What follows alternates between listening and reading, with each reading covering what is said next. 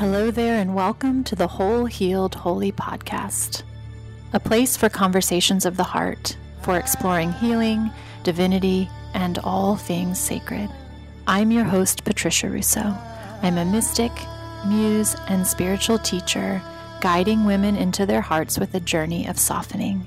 I'm a published poet, a lover of hearts, and a forever student. Welcome, love, to a sacred pause and hopefully a few tingles, and to a reminder that we are all whole, healed, and holy. I'm so happy you're here. Let's slip into today's episode. I met my guest nearly 20 years ago when we were both in our first marriages. 3 years ago, when I mentioned David Data's book, The Way of the Superior Man, in a Facebook post, I think this was it, David. David commented about the book, and it reconnected us. Literally a lifetime and lifetimes worth of living has taken place between the time that we originally met and this reconnection. It was our shared love for this book that inspired a Zoom a few years ago for us to drop in with each other again. And this is when I realized how much we have in common, both abandoned and abused as a child, and saved by a family member that believed in us. Both on a long and powerful healing journey, both deeply in our faith, and both serving others as healed healers. Our conversation today is an open one about something that we are incredibly curious and passionate about: healing the disconnect, the universal wound between the feminine and the masculine. A bio that you can easily find for yourself would say, in 2017, David was called to begin hosting and facilitating an annual spiritual growth and rejuvenation retreat for men. In the summer of 2019, he began formal coaching training under Master Coach Marianne Lead, receiving his professional coaching certificate from the International Coaching Federation. Additionally, he is trained extensively in neuro-linguistic programming and Enneagram as a method for creating profound change. David is known for his gentle, empathic wisdom. He cares deeply about others and loves helping people reframe situations to find peace in the midst of difficulty. For the past 2 decades, he has remained deeply committed to doing the deep and often challenging spiritual work required to heal and grow. His passion for self-development and spiritual sensitivity has equipped him to listen and coach with compassion, kindness, humor, and insight. Clients benefit from his insight, but also from his ability to help them reprogram their subconscious to be in alignment with their deepest desires. Sober since January of 1999, he is frequently asked to share 12-step principles to help people overcome fear, anger, and shame. As a tenured professor, he utilizes foundational teaching principles to lead, teach, and mentor others into knowing and living a life of purpose. As a classically trained artist, he sees the beauty in the world that others overlook. As a coach, he helps others to see the beauty in themselves that may otherwise be overlooked. Abandoned by his father and abused by his stepfather, at the age of 19, David turned to alcohol and anything he could find to numb the pain from his childhood. Suicidal, bankrupt, and desperate, David got the help he needed from friends, mentors, and strangers to start the healing and recovering process. Coaching and teaching is a natural outgrowth of the gratitude he feels for those that have listened, loved, and helped him have the amazing life that he has today. David currently lives in a beautiful historic home in downtown Indianapolis with his wife, Amber, 5 children, cat, dog, and birds. In addition to coaching, David is a professor of art at Franklin College and an award-winning artist. Rather than sharing how I see you, David, which is how I like to start these podcasts, I'd like to share how I feel you. Mm. because this is what I love the most about being in your presence. I feel safe. I Mm. feel seen. I feel like I'm in the presence of a superior man. I feel your heart. I feel your desire to attune to me, to connect with me, to share space with me. I feel creative and inspired by your art. I feel moved by the father and the husband that you are. And I feel incredibly grateful to you for the work that you're doing. I also feel valued, and I feel into my worthiness when I'm with you, which is a tender spot that I'm currently and forever investigating. And I feel God through and with you, Dave. I feel the masculine, the healthy, safe, loving masculine with you. Mm. And I love that you're here with me today. And I love that you're the first man on the podcast, the first of many I hope to come, sharing this conversation that we're opening up to share with others that you and I started a couple years ago. So thank you so much for being here. Yeah, thank you. It's going to be a great conversation when I get teary in the first few minutes. So, yeah, that was beautiful. And I feel so honored every time we talk, but especially today. So it means a lot. Thank you. I know your faith has played a huge role for you in your healing journey. Have you always been faithful? And what is your faith and belief exactly? I want everyone who doesn't know you, I want everyone to know exactly what faith means to you, and where does faith live in your work? And would you say that faith is a requirement for being considered a superior man? Oh man, there's like 15 questions in there. Patricia. Boy, I wish I could give you a very quick synopsis of my faith journey, but it's been messy. I grew up in a home where my mother had a big church hurt. And so I was shielded from any spirituality or religion. I grew up in the Bible Belt. I knew nothing about Christianity or religion at all. As a child, I was asking questions about reincarnation and like spirituality. And as I began noticing people that were religious, I could see the hypocrisy in it, and I didn't want any part of it. By the time I was a teenager, I was deeply hurt and troubled, and I was already starting to self-medicate. And fortunately, I had not discovered my drugs of choice yet, or I would have been off to the races. But I was not well. And like many of my generation, I went to the mall on Friday night and walked the mall as a teenager. That was, and I was a big kid. So some college students circled up, asked me if they could ask me some questions. They thought I was a college student. I was only 13 at the time. And they really told me of a God, a father that wanted a relationship with me and that loved me even though I had made mistakes. And my own father had given up all rights to me when I was 8. And my stepfather was super critical and abusive. And so that really touched something very deep in me. Mm-hmm.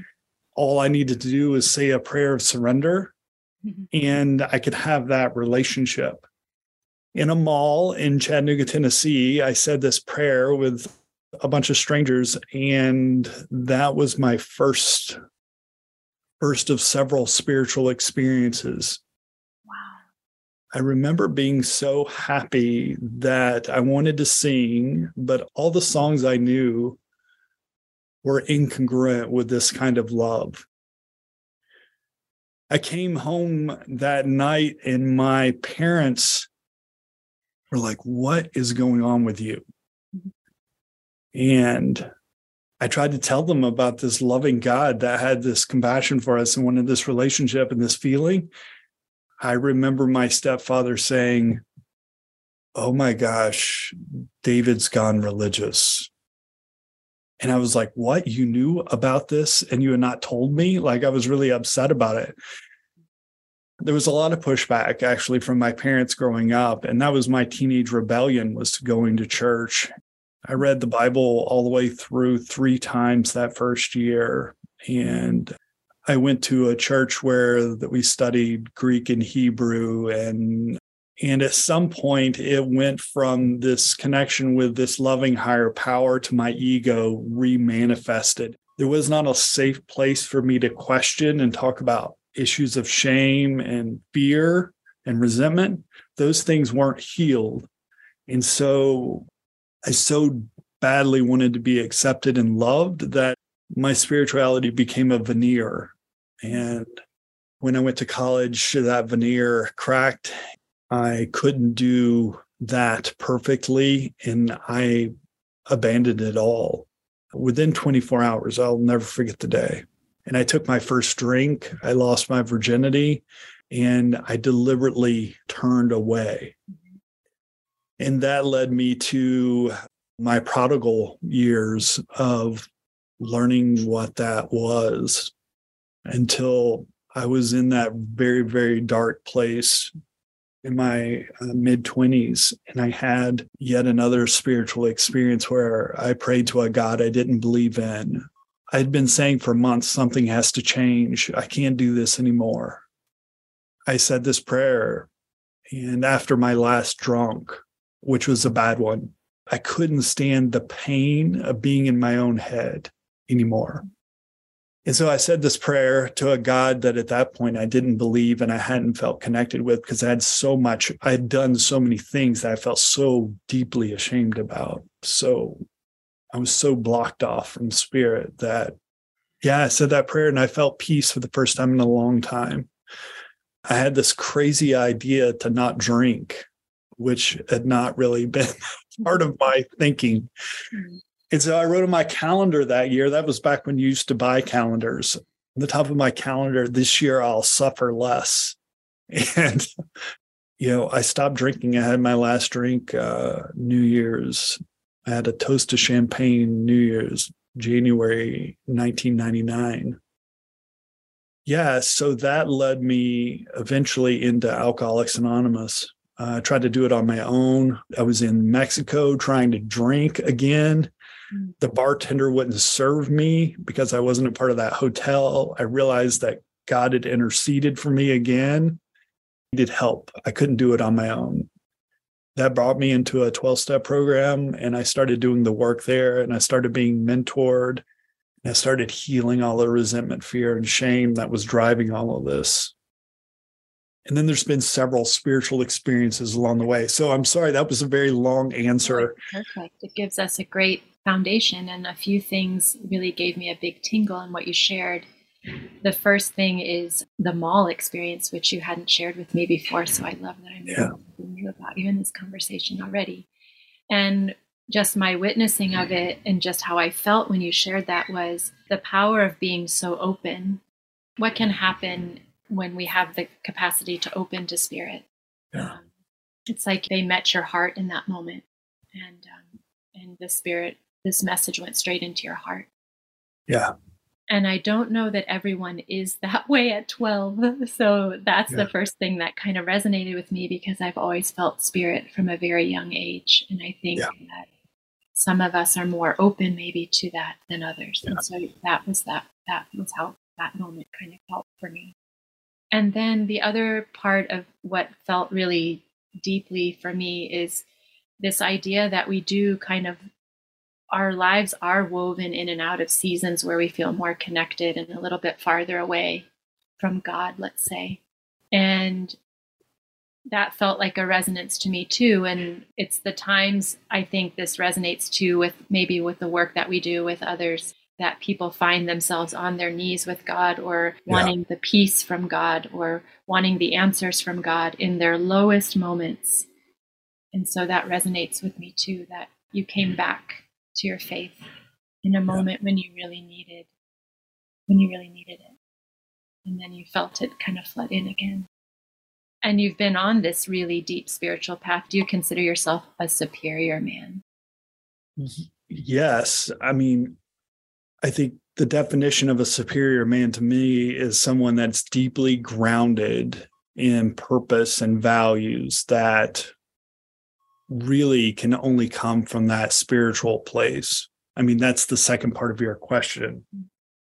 It's the eternal part of us. So if you don't believe in the eternal part, your purpose is only in the temporary. It's in the finite.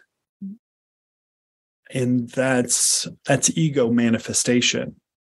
And while those could be virtuous in some ways, it's short-sighted. That's a beautiful way of putting it. Yeah. Yeah. I live next to a couple of blocks from a huge cemetery, one of the largest in the country. And there's these amazing old mausoleums and obelisks, the big monument to the phallus. There's hundreds of them and huge granite obelisk. Such a bizarre idea that they would spend $50,000, $100,000, $200,000, $300,000 to build a giant granite penis to mark that they existed. Here, in this short time. Yeah. Yeah, it's bizarre. That to me is like, this is the crazy stuff that the ego does when it runs the show. What you just said gave me like a deeper understanding of what this feeling is that I feel with you. And I'm so grateful that you just helped me to anchor into what it is. It's this, really, for me, a superior man is also the man who answers to God. Yeah. And it's the hierarchy. It's God, the mortal man, my internal masculine me.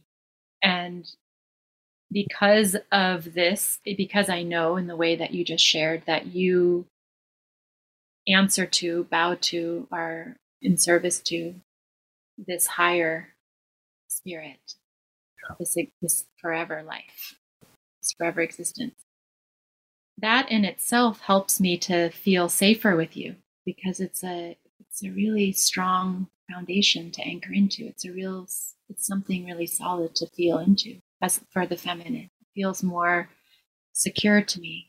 And for the feminine who also believes in God, then we're anchoring into the same thing. That's right. Such a beautiful, safe foundation. Okay, I'd like to switch gears a little bit from that to this idea or this work that you do around with men. You call it a celebration of awesomeness, which I love. But I'd love for you to share what the celebration of awesomeness is in a nutshell. And can you tell us exactly what the nature of work is that you do with men?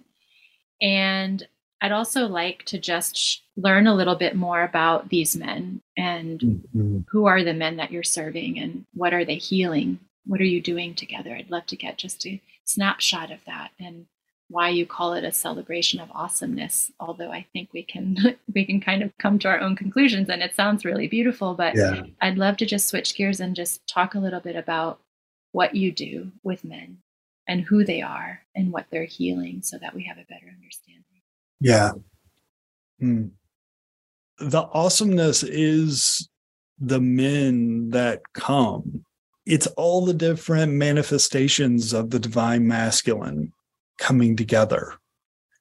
I believe that shame is the driver of all addiction, all the terrible things in the world. It's that internal sense of not good enough or unworthiness, unlovableness. And I find that most of us carry around, whether you've had like a past like mine or yours or something else, most of us carry around. This has one of the greatest things of coaching is I meet so many different people all over the world, and I find that they all have it, right? And so COA is an opportunity for these men to get together, and we do an exercise on the last. We have a big celebration on the Saturday night dinner, and then I have them, after they've met these other men, have them give me adjectives to describe the other men in the space. They're beautiful adjectives. And then I read it back and I say, this is you. And they're like, very uncomfortable with that because they haven't recognized those qualities within themselves. They can see it in all the men around them, but they can't see it in themselves. So yeah, I created the whole thing because I wanted it. I wanted this kind of experience and I couldn't find one and no one was inviting me to one. So I made one for myself. Perfect. And it brings me tremendous joy. None of it feels like work to me. Yeah. So I've been thinking a lot about, because I have boys that are teenagers. I have a 14-year-old and a 17-year-old boy.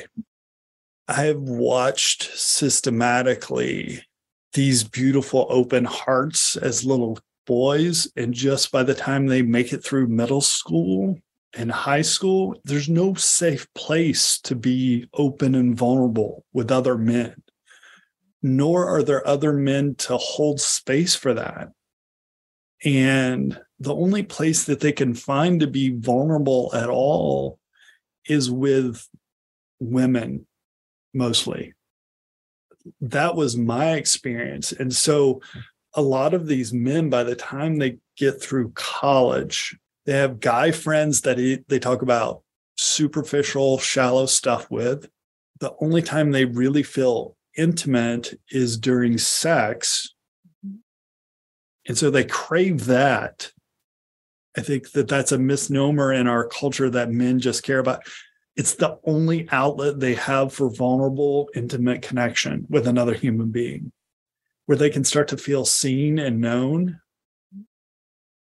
And so I try to create opportunities, a venue for men to have that with other men.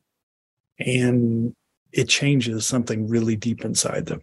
Yeah, there's something really powerful and something distinctly different about men being vulnerable with women and men being vulnerable with men. Yeah. That is something that I just really want to presence here in this moment, because I think this is sort of the kind of one of the places that you and I came to when we reconnected and started sharing our work. And I'm going to go into this next, where we realized how much of this work needs to be done in women's circles and men's circles, and then how much we can learn from each other. Yeah. Especially those of us that are healing these parts of ourselves, that what my father taught me about men is something that I need to heal with other women. Yeah. I can do so much healing with other men, but it's probably better work to do as a foundation, as a new foundation with other women. And so what you just said was so important, because this is part of what we're exploring right now. It's that, and what you said is so interesting, that you're witnessing your boys going from open-hearted, fully expressed, feeling safe in that expression, to feeling like they have less and less opportunity to be fully expressed, feeling safe in their emotion, expressing their emotion, being vulnerable.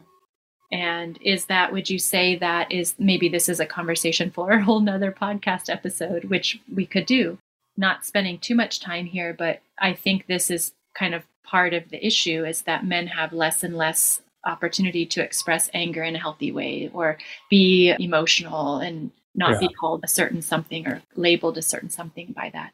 Is it schools? Is it society? Is it upbringing? As far as you've seen these are two sons that have been raised by you. So is a lot of it the programming and what happens with these boys in school and their peers? And what is your assessment of that? Mm-hmm. I don't think that there's any kind of healthy initiation into manhood. The men are gone working and they're not there leading their sons. There's no mentorship in those formative ages. There's no men's circle for them to go to. And so that really is, he was 16 last year. He had been begging me to go to the retreat for years. And I'm like, I don't think it's appropriate yet. But then this last year, it was like, I think it's right. He's a pretty mature, if you looked at him, he's 6 foot and 200 pounds. He looks like a full grown man, right? And he really wanted to go. And I was like, let's do it. And So he was the youngest that's ever been. And it changed him. I mean, he still talks about it. Like changed him, because some of these men he knew because they're part of my circle, right? He was like, It's almost like a rite of passage, like being invited into yes, healthy masculine. that's right. That's right. And we're missing that. And so many cultures are missing that. So that's right. Yeah. I'm bookmarking this to just investigate what cultures are still doing this. Yeah. If any are. It's not, there was nothing like that for me. Mm-hmm. And I desperately needed it. Mm-hmm. I'm getting more and more people that are coming to me younger and younger for this kind of work. Young men that want this so bad. Something's happening in the world. They're so sensitive, and like there's no place for it. I think the trauma creates a kind of sensitivity in us. And then as men, there's no place to be sensitive. And then it's like, it's self-destructive.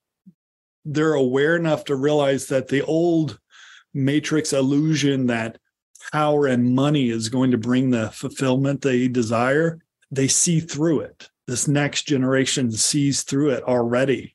And so they're not buying into that old matrix projection. It's like they're hurting, they're sensitive. It feels like there's no outlet.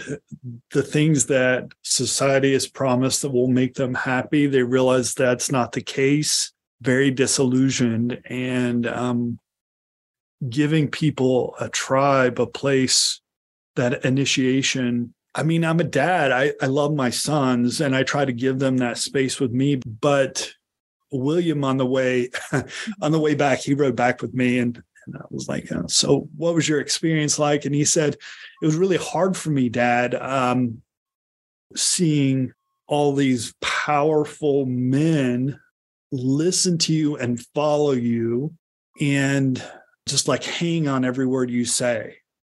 My whole life, I've fought you. He was like, what's wrong with me? And see, this is that origin of shame, right? And I was like, nothing's wrong with you. You're my son, and you're also a teenager. Right. This is your job. You're not supposed to be your father's best friend until. Exactly. Your job is to try to differentiate yourself from me and to question and fight me because you want to establish yourself as a man. That's your job. But in this community of other men, you can hear the truth. When we had these partner stuff, I was like, you cannot partner with me. You can partner with, there's 30 other men. Pick one, right? And that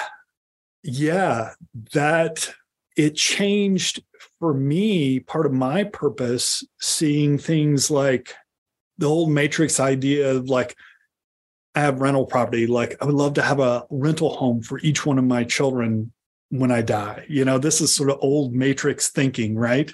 This is an obelisk of some sort.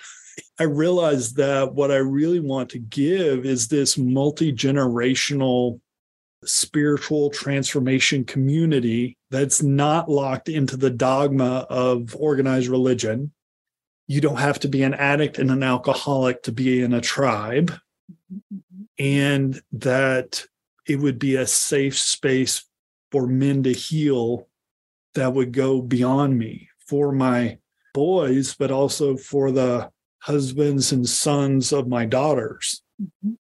Yeah, beautiful. It's a beautiful legacy. It's a long-lasting legacy. Yeah. And this is certainly, I feel that, and I have felt that really deeply recently as I've been working on like really sitting with spirit and in my deepest wound. And I felt very recently this knowing that what I'm healing in this lifetime is so old, and not just for me. Yeah. And that's a legacy. I feel like when you can get to that piece of it, that feels bigger than any rental house or any property or any inheritance that you might leave here, in worldly inheritance. I'd love to jump into the topic that we've been exploring around polarity, because the time flies so fast for this podcast, and I like to keep it to about an hour, although I've had some really beautiful feedback that the time goes fast when listeners are listening, so I love that. And you and I, we could talk for a long time because we have so many things that we're curious about. But we've been exploring the polarity work that we both do. Yeah. As we witness each other's work. And I'm deeply in this work with women, and you're exploring this work with men.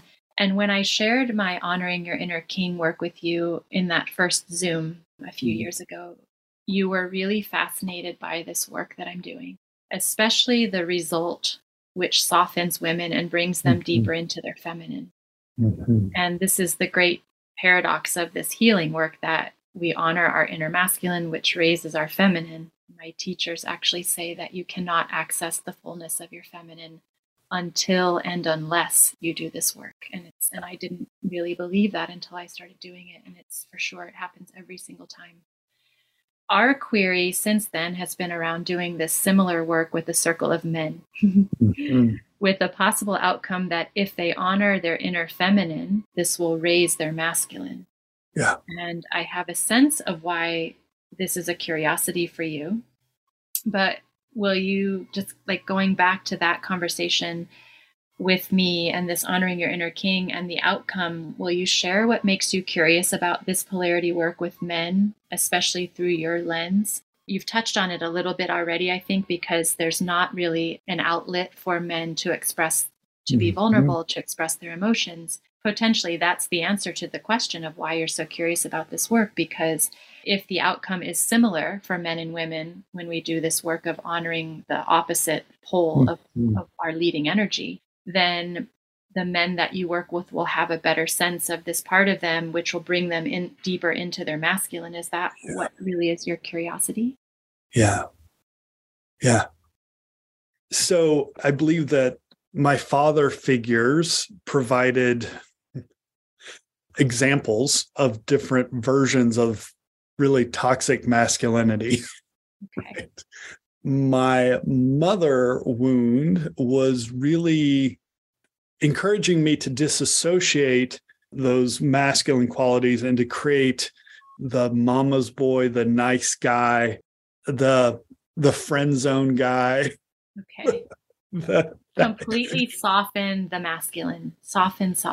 Oh, yes. To be really, really good and nice. Now, what that does is it creates a shadow, right? The shadow self. And so I flipped several times.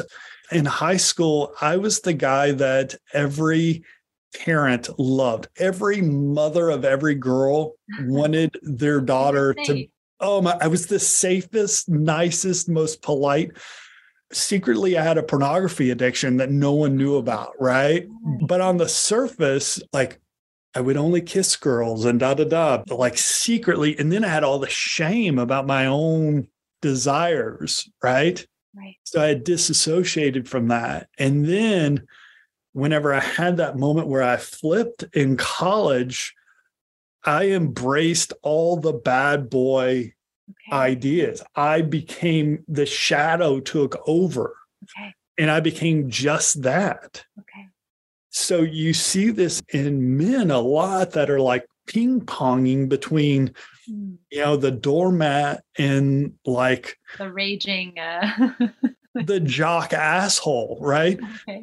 Do you want to be the best friend of the girl or the guy that she wants to sleep with, right? But also it's just an unkind, selfish human being. Either way, we attract women that are the imago of that energy. So, better or worse. Right. Yeah. You either become the enabler of some sort of like toxic femininity that's very selfish and self-centered, or you become the bad boy. When I was the bad boy, I'd watch these women come to crucify themselves on me. They would come one after the other, and I would tell them to leave me alone. And the more I told them to leave me alone, the more they came. Yeah. Wow. And let me guess how your father was. I could tell them who their father was. It was me. And so we seek out this version. So in healing that feminine energy in me that, I don't want to throw my mom under the bus, but this conversation did happen. She told me that I was young. If she thought that I was going to turn out like my dad, she would kill me. And my dad was the ultimate charming ladies' man, like the most confident, swaggering guy. I mean, he was an alcoholic and whatever, but that's who he was. And my abusive stepdad was the ultimate jock, like power, sort of what I say and what I do. And so I disassociated from both of those parts of myself. Mm-hmm. And a lot of my healing has been like bringing them back in, owning who I am, and the sexual parts of me, the powerful parts of me, the leader in me, the charmer in me, like all of those characteristics back into me that I thought it was the male wound, but it really was the female wound, the mother wound in me that had caused me to disassociate from those parts. She wanted to be friends with me, mm-hmm. but she didn't want to sleep with me, which was good because she was my mom. Right. But that's part of the dangers of mothers raising boys is they make them into like their gay boyfriend, right? They demasculinize them. They incentivize them to be feminine. Yeah. And then when they find themselves in a relationship, maybe often I'm looking through my lens and the women that I sit with and myself. Often what happens then is that that man is attracted to a really strong woman who's leading with her masculine because that feels safe for him. That's right. Okay. Yeah. Yeah. I would love to ask you who your inner feminine is, David. As an artist, mm-hmm. you have, or has the healing and kind of the integration of this part of you needed to happen too? Because I would imagine that this part of you, this inner feminine part of you, was praised and appreciated and given mm-hmm. lots of space. That's right. Okay, so who is this inner feminine of David? Yeah. And how does having a deeper knowing and connection to this part of you as a man support you in your life, as a masculine man, as a superior man, and as a coach to these men? Because I think this is the piece that we really want to explore that might have something to do with this new work that we might do together. Yeah. Yeah. The way I see this is my newest understanding is this, it's all this heart chakra. It's it's all that love space here. It is, the heart is that intersection between sort of the spiritual higher chakras, which I associate more with the divine feminine, and the lower sort of masculine power and survival and these kind of traits. And this heart is that bridge between the two. And it's the intersection of the cross. And that, my divine feminine allows me to enjoy things in the moment and allows me to see the beauty in small things and allows me to sit and relax and really deeply listen and feel. It creates a safe space for me to be open and vulnerable and hear and be heard. Outside of the masculine, it creates the framework and the structure for me to feel safe in that, in me. The cross is such a powerful emblem for me because that the vertical is the obelisk, that it's locked in the eternal, the alpha and omega, the beginning and the end, like rooted in the past, but, shooting off into the future. And then the feminine is in the moment. It is the horizontal crossbar. It is this present existence. And it's constantly changing and turning. The maypole, right? The divine masculine and the maidens dancing around it. So I see that cross almost like a the bar's three-dimensional spinning and whirling. And then that intersection is our heart. Like that is the piece that holds the divine masculine and the feminine together. I mean, I'm on the verge of tears, and I wonder if the sisters that I sit with this is the first time that I've ever witnessed a man share what it feels like for him to be connected to this part of him. Yeah. And it's such an incredible affirmation of who I am. And it just feels so good to have that reflected back to me by a man. And this is kind of the bigger question, I think. And this is really why you and I feel drawn to do this work together, because I think we need these mirrors of each other in order to understand where the healing needs to be done or what the bridge is exactly. Because as I see it reflected back by you, this thing that I know and this thing that I've been doing a lot of healing around to be bigger in, I know that because you have a deep understanding and appreciation for this in you, that everything you are and everything that you do, David, will attune itself to the woman in front of you, whether it's your daughter, a colleague, your wife, somebody that you're serving, because you can source it, and you can see it through your own lens and feel it in your own way. That's really what I think. I mean, this is what happens in my work with women. We're on a deep, deep, deep exploration and curiosity about the masculine. And we go within ourselves first to see what imprints live there by our mother and our father, by past partners, and whether or not we like all of that. So it's kind of like what you said. And then I liken it to like throwing all the puzzle pieces on a table. And kind of hovering above the pieces and looking, and some of them get thrown in the trash. They no longer serve us. Yeah. Some of them get kind of renegotiated. Maybe we want the puzzle to tell a different story. There's a lot of healing along the way. There's a lot of forgiveness along the way. And we look at all the things. And then once that work is finished, it lays a foundation for us to feel first a deeper inner holding of this masculine that we really want to have, to be in partnership with. And that really is the energy that we're attuning to outside of us, that we're letting ourselves be found by. And many women that come and sit with me, their very first realization is, I don't know who this is.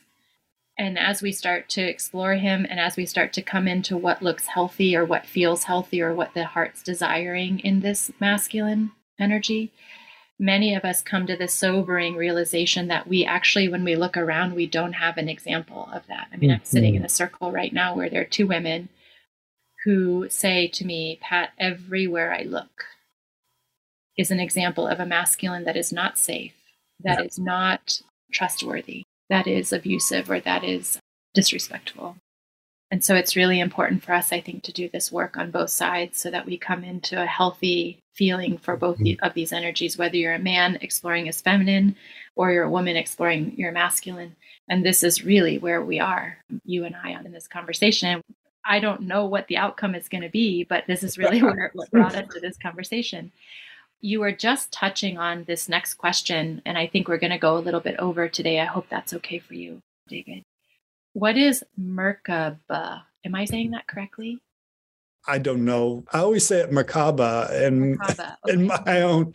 Okay, what is it? And how do you weave sacred geometry, heart chakra, sound frequencies, and God into polarity as it applies to the masculine and feminine? You really just answered that question, because you said in a meditation recently that you were given this vision of the cross, of the heart being the bridge, of the higher chakras being the feminine and the lower chakras being the masculine. Is there anything more here that you want to say about that? Yeah. So the bridge is this vertical. Here I'm showing you stuff people can see. Is the vertical bridge between the higher and the lower, but it's also in the horizontal intersection, like literally X marks the spot between our arms of the cross of the feminine and the vertical of the masculine. But it's also the bridge between you and I, because this is the place where you and your feminine and me and my masculine, we intersect, and it's the same.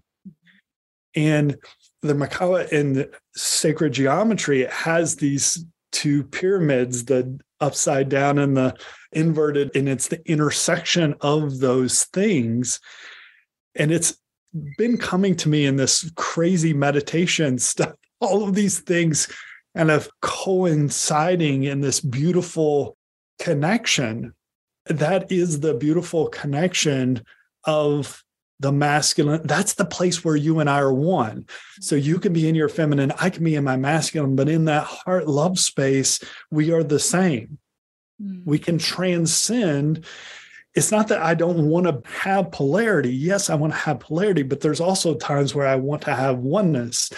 And then that oneness like you and I are one, right? The masculine and the feminine can be one out of that place of my heart. And, one of the things that's really beautiful about our relationship, and this had almost every time we talk, I'm just like weepy the whole time and shaky. Sorry. It's your inner feminine combined with my masculine. It really, really amplifies that heart space. And so it's a safe place for all of that energy to like just pour from my chest.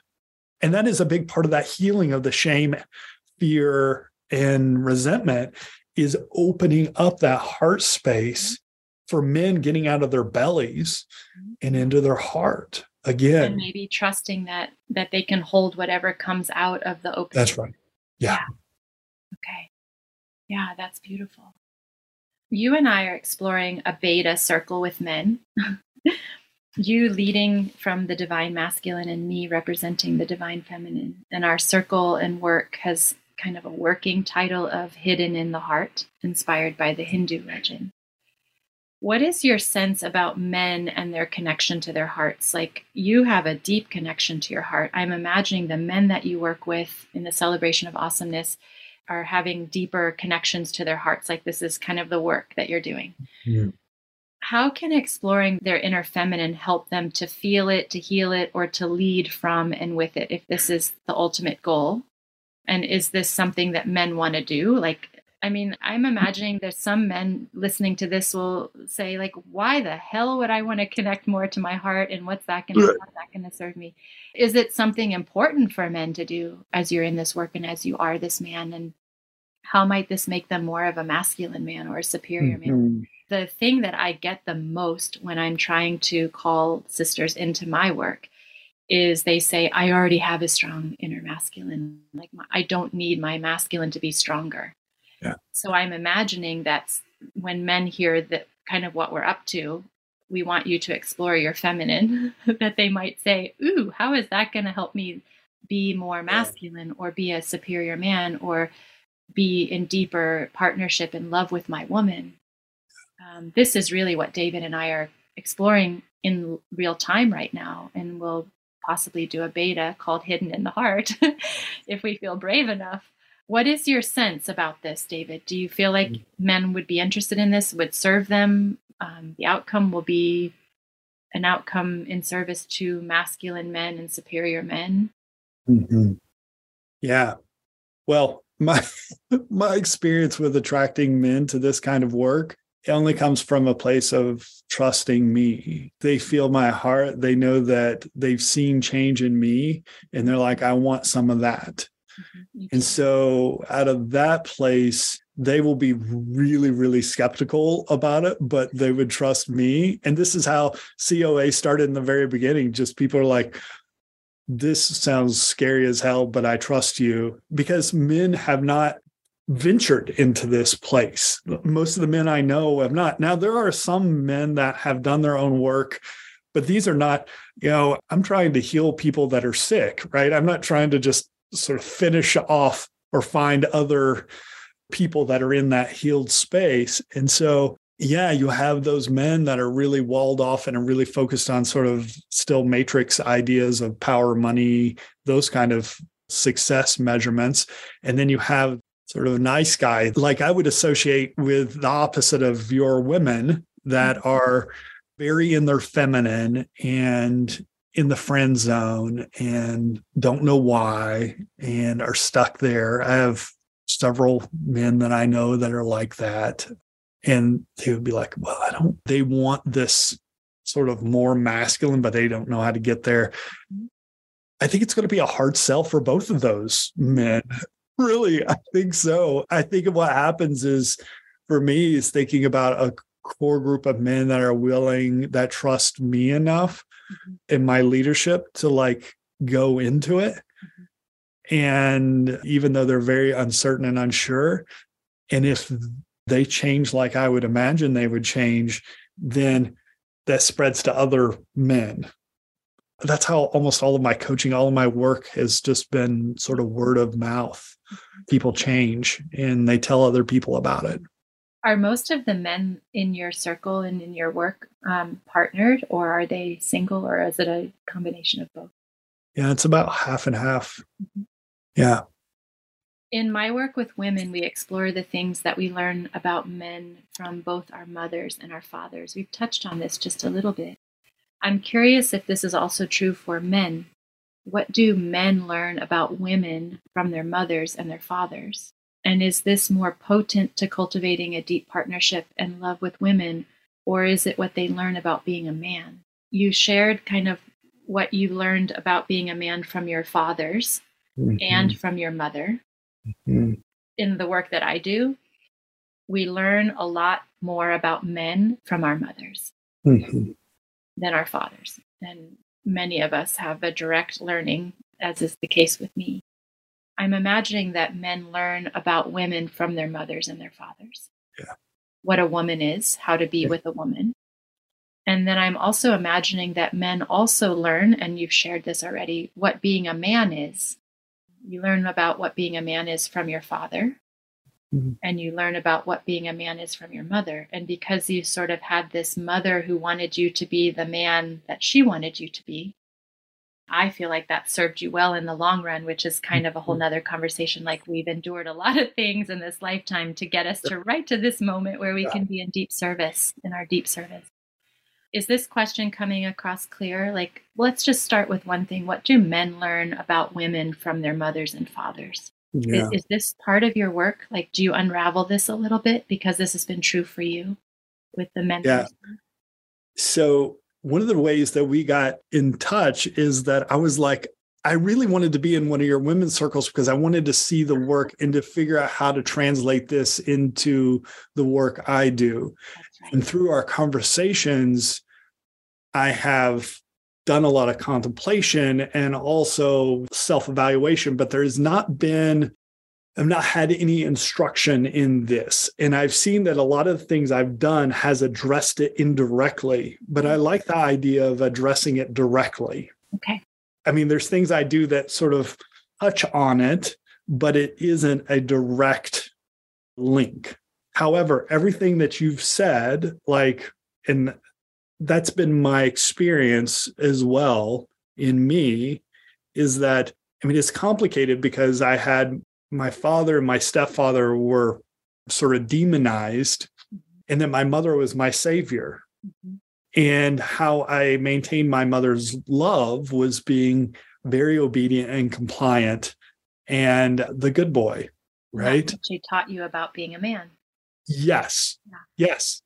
And she also became the model for the kind of women that unless I was in my bad boy phase, and then I attracted women that enabled me, but then, I would go into the good boy phase, and I associated being a good boy with being the spiritual man. And that's not true either. I've had to shatter that. And I've done some reintegrating, after my divorce, I've re-brought in, my divorce was so painful because I became the good boy.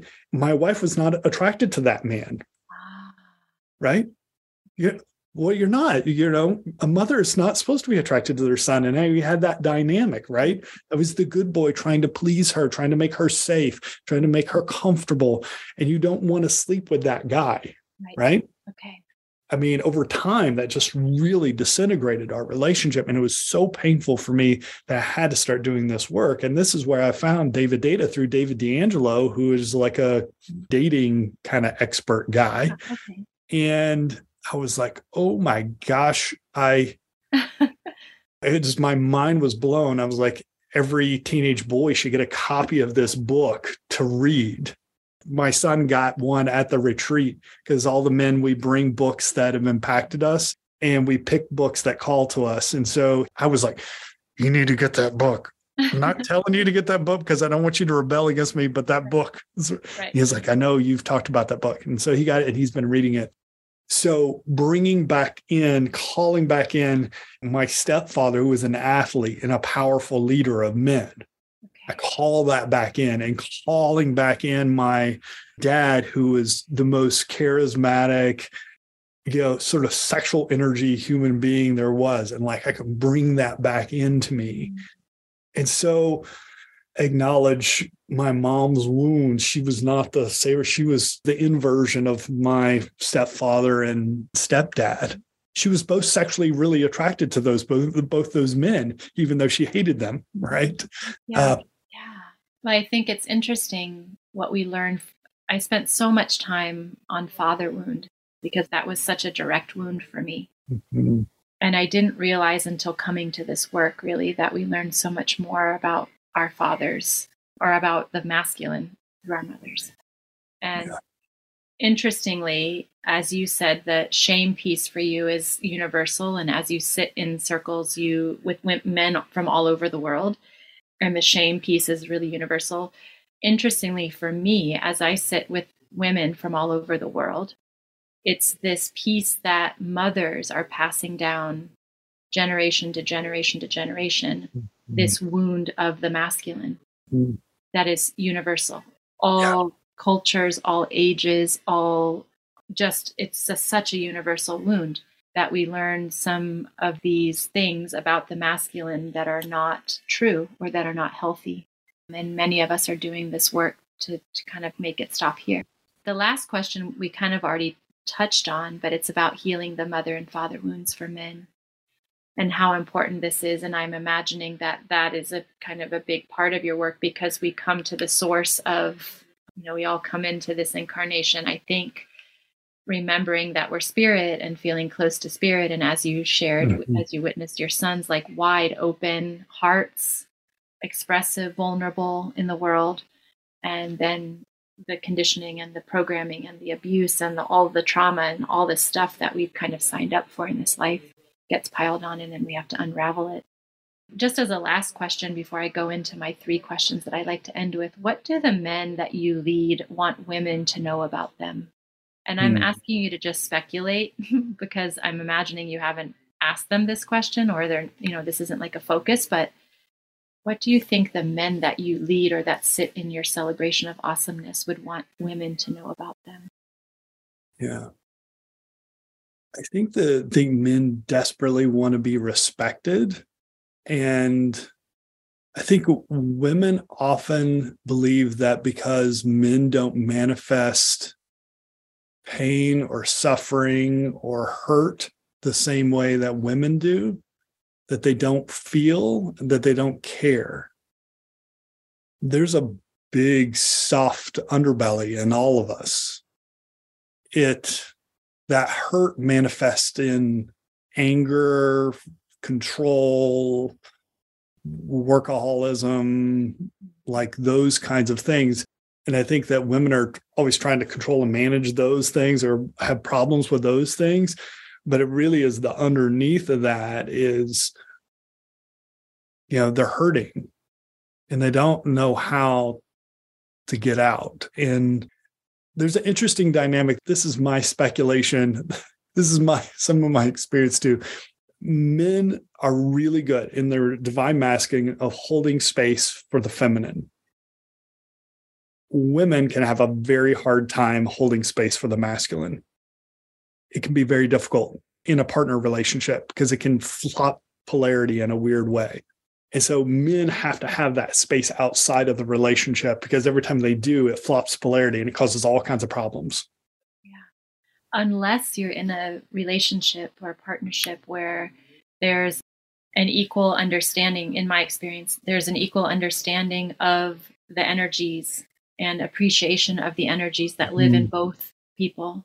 Yeah. And a permission to explore, to be, to dance, to move within those energies, and an awareness to move into those energies or in and out of those energies as we need to. I'm in that relationship right now just naturally because my man, he's an artist too. And so he has a really beautiful inner feminine that I love. In past relationships, when I might have been, by the nature of the law of polarity, kind of put into a situation where I'd have to hold him in any way or be the masculine in any way, I would be filled with resentment. Just like I'm going into this energy without wanting to. I'm being forced into this energy. You haven't asked me my permission. It's like, it was just all this, like, I don't want to be in this energy. And then all the judgment that comes with that of the man in front of you, that you're now having to be the man. That was my lens before, kind of most recently, this work that I've been doing for 3 years. And now I was in that relationship, in the last relationship, where there just wasn't an awareness of the energies or a balance within each of us. And we weren't able to dance and kind of be in this. And that's really the nature of the energies. It has to be able to move. It's not static. Yeah. And in this relationship or in this partnership, and I think there's a distinction between relationship and partnership, especially with this topic, there's an understanding. He has shared actually with me the strengths of my inner masculine, which he honors and doesn't have any interest in overriding. And so when we come to those places where I know that he values my seeing, travel is a perfect example. Right. I will be the one on the team leading with the masculine for both of us. And I also find that he's an only child sensitive artist, and with this really beautiful inner feminine that is beautiful about attuning to me from his masculine, which is what I sensed and what I saw in you when you were sharing about your inner feminine. So I love that he has that kind of ability to attune to me from his own knowing of this part of him. He's French, and I think in the French culture, it's a different culture with regard to how we raise boys, how they raise boys. And really, there's in the US, I think it's a little bit harder, maybe. And so the times when I feel his sensitivity or his feminine come forward, I feel like it's just natural for me to kind of be there. And it doesn't feel like the same resentment or the same forcing. It's almost like this agreement that we have to kind of be. And that's where I love where you say it's like in this place of one. It's not that I have to be in this and you have to be in that, but when we're coming together for the purpose of being, and we call it a team because he's French and this is the best word for us, that's really sacred union for us. And there's no resentment then for me to come into that place because I'm coming into a place of one. And it's in service to me and it's in service to him. So yeah, I love that. And I love that men want women to know that they're doing work that they're wanting to be respected for. Well, I think that men want that heart communion, but that requires, and they'll try it. If it goes bad, they stop. Yeah, that's part of the work that the divine, the feminine manifestation in the partnership has to work on if they want to have that kind of heart union with their partner. And so for me, for men, is I try to create that space for them with other men first, so they understand that, so they know how to do that, so they have an outlet for it. And the ones that are already partnered, then that's like a whole dance of what's going to happen with their partner moving forward. But the last thing we do before the retreat is over, we do this interlocking knee exercise where we sit face to face, like 18 inches from our face, and we just hold presence for the other person for 5 minutes each. And men fall apart. It's the most intimate. I mean, eye gazing is one of the most intimate things we can do with each other. Yeah. And they're really uncomfortable being that physically close. I have them hold hands, left hand up, right hand down, and then looking into each other's eye and just trying to be present. I've had people fall over, bloody noses, like all kinds of crazy things have happened in that experience. Yeah. That's how alone most men are. That's deep medicine, David. Yeah. That's deep medicine. Healing first for the men that you're serving, and then healing for the women that they'll hold space for and that they'll be present for. It's really beautiful. They have to feel it first for themselves. Yeah. At the end of every episode, I like to ask the same 3 questions. And here at this place, we've gone a little bit over, so I hope the listeners are still with us. The first question is, which do you relate to the most? Whole, healed, or holy, and why? Yeah, it has to be holy. I'm not healed. I'm healing. And Whole as I identified with my spiritual self, yes, that is whole. That can neither be created nor destroyed. It's existed through many lifetimes, yes. But in this physical manifestation, the trauma has caused so much separation that I'm in the process of creating oneness again, of returning back to that good, beautiful version of myself as a child. And holy, as I understand it, just means of God. And that means me identifying with myself as a spiritual being, having a physical experience. And so I absolutely believe that I am wholly of God. That is my true nature. And everything else is shenanigans I've picked up along the way that says anything to the contrary.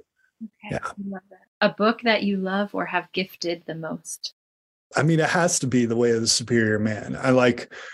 I've looked into buying cases of that book because I've given away so I think many. it's celebrating its 20th anniversary. Gosh, Wow. I've given away so many of them. Anytime I go on eBay and I'm just looking for cheaper ones because it's like, how many of these things do I need to buy and give away? Yeah, that book. Whenever I get lost, I reread that book because that's taught me so much about the divine feminine and what it is and how it works. And as a result, me as a man too. Yeah.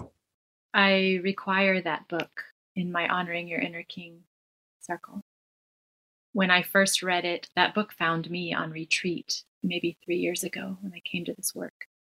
I was sitting around the dinner table at a retreat with really incredible people. And they were all talking about this book. And I was the only one at the table that hadn't read it. How can this be? Like, the book is binary. Not every woman and not every man who reads it loves it. So I understand that. And I know now why, because I've read it many times or a couple times. What I loved about it is the same thing that you love about it, which is interesting. When I read it, I obviously assign it so that the women that are doing the king work can hear from a man the direction of what a superior man is. And I think that I can't show them that in a way that David Data can as a baseline teacher. And then you go from there. It's another perspective. That's why I assign it. But when I read it for the very first time, what I found that was so potent for me was I found that the way in which he described the feminine was huge affirmation for me. It was just like, oh my goodness, that's me. I thought I was the only one, or I thought I was old fashioned, or I thought this and that. And it was really beautiful affirmation for me. And I love the book. I love that we both love the book. David Data has continued to be for me. I've gone from there to other teachers, but he's continued to be for me a teacher that I have never learned directly from him, but I learn from his teachings. But it's a perspective that I greatly respect, really. Yeah. How about a quote or mantra that you love or that guides you? And I know the past guest has took your first choice. If you want to say that one again. Or if you want to even just use that one again, it's okay. Yeah, I mean, that quote about until we make the unconscious conscious, it will control our life and we'll call it fate. That Carl Jung quote, I use that with clients nonstop.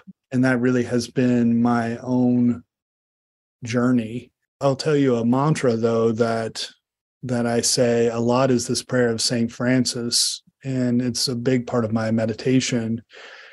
This is really talking about what it means to be a superior man. To me, is that in order for the feminine to trust the masculine has to be directly linked with God. The masculine has to submit to God in the same way that the masculine desires the feminine to submit to the masculine, has to open himself up and allow God to fill him up. That's that submission of the ego. And so, it's that God make me a channel of your love, and wherever there's hatred in the world, may I bring love, right? And wherever there's wrong, may I bring the spirit of forgiveness. And wherever there's despair, may I bring hope. And wherever there's darkness, may I bring light. And wherever there's sadness, may I bring joy. To seek not to be understood, but to understand. That is by self-forgetting that one finds, and is by dying that one awakens to eternal life. That sense of the submission to God is the first and foremost thing that has to happen. And then in that place where I connect to this supernatural source, that allows me to show up as the man that I was designed to be, even if I have unhealed trauma, even if my mind's fractured. It's a perfect love.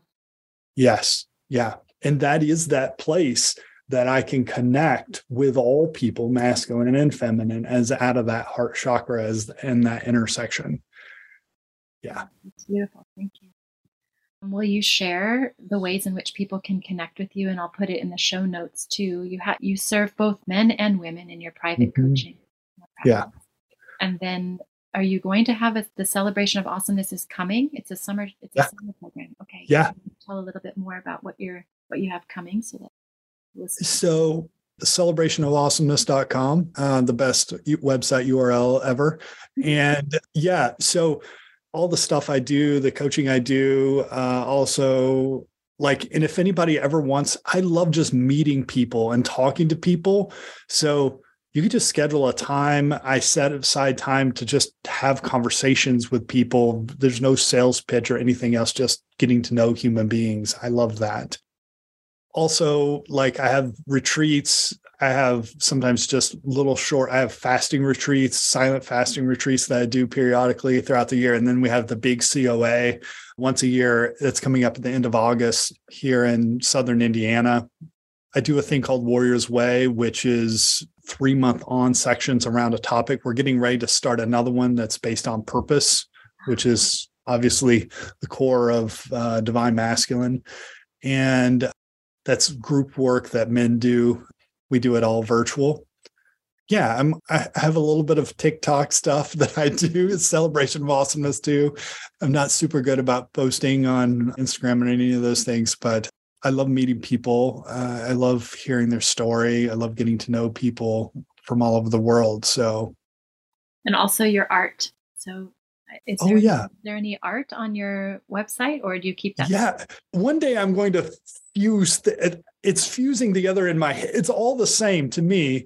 People were really shocked because I was an artist and that's how I was known. And my Facebook crowd is like, "What is all this coaching, spiritual self-development stuff? Where did this come from?" Come together. But yeah, that's davidhcunningham.com. And the paintings are just my meditations of my heart, my connection with my holy higher power.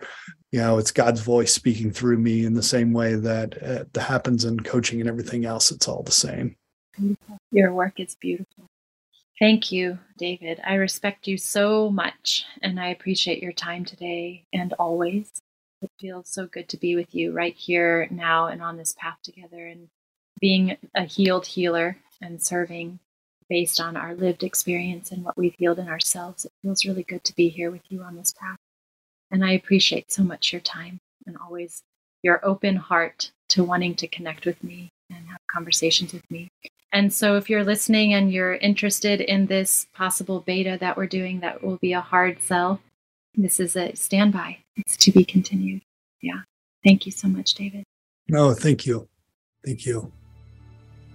Thank you for listening. It means a lot to me that we've shared this moment of deep conversation. If you feel inspired or touched by something in this episode, please leave a comment and/or a review. For more in all the ways, please find me at Whole Healed Holy on Instagram and at www.patricia-russo.com on the web. Stay close, please, and know that you are whole, you are healed, and you are holy. Until next time.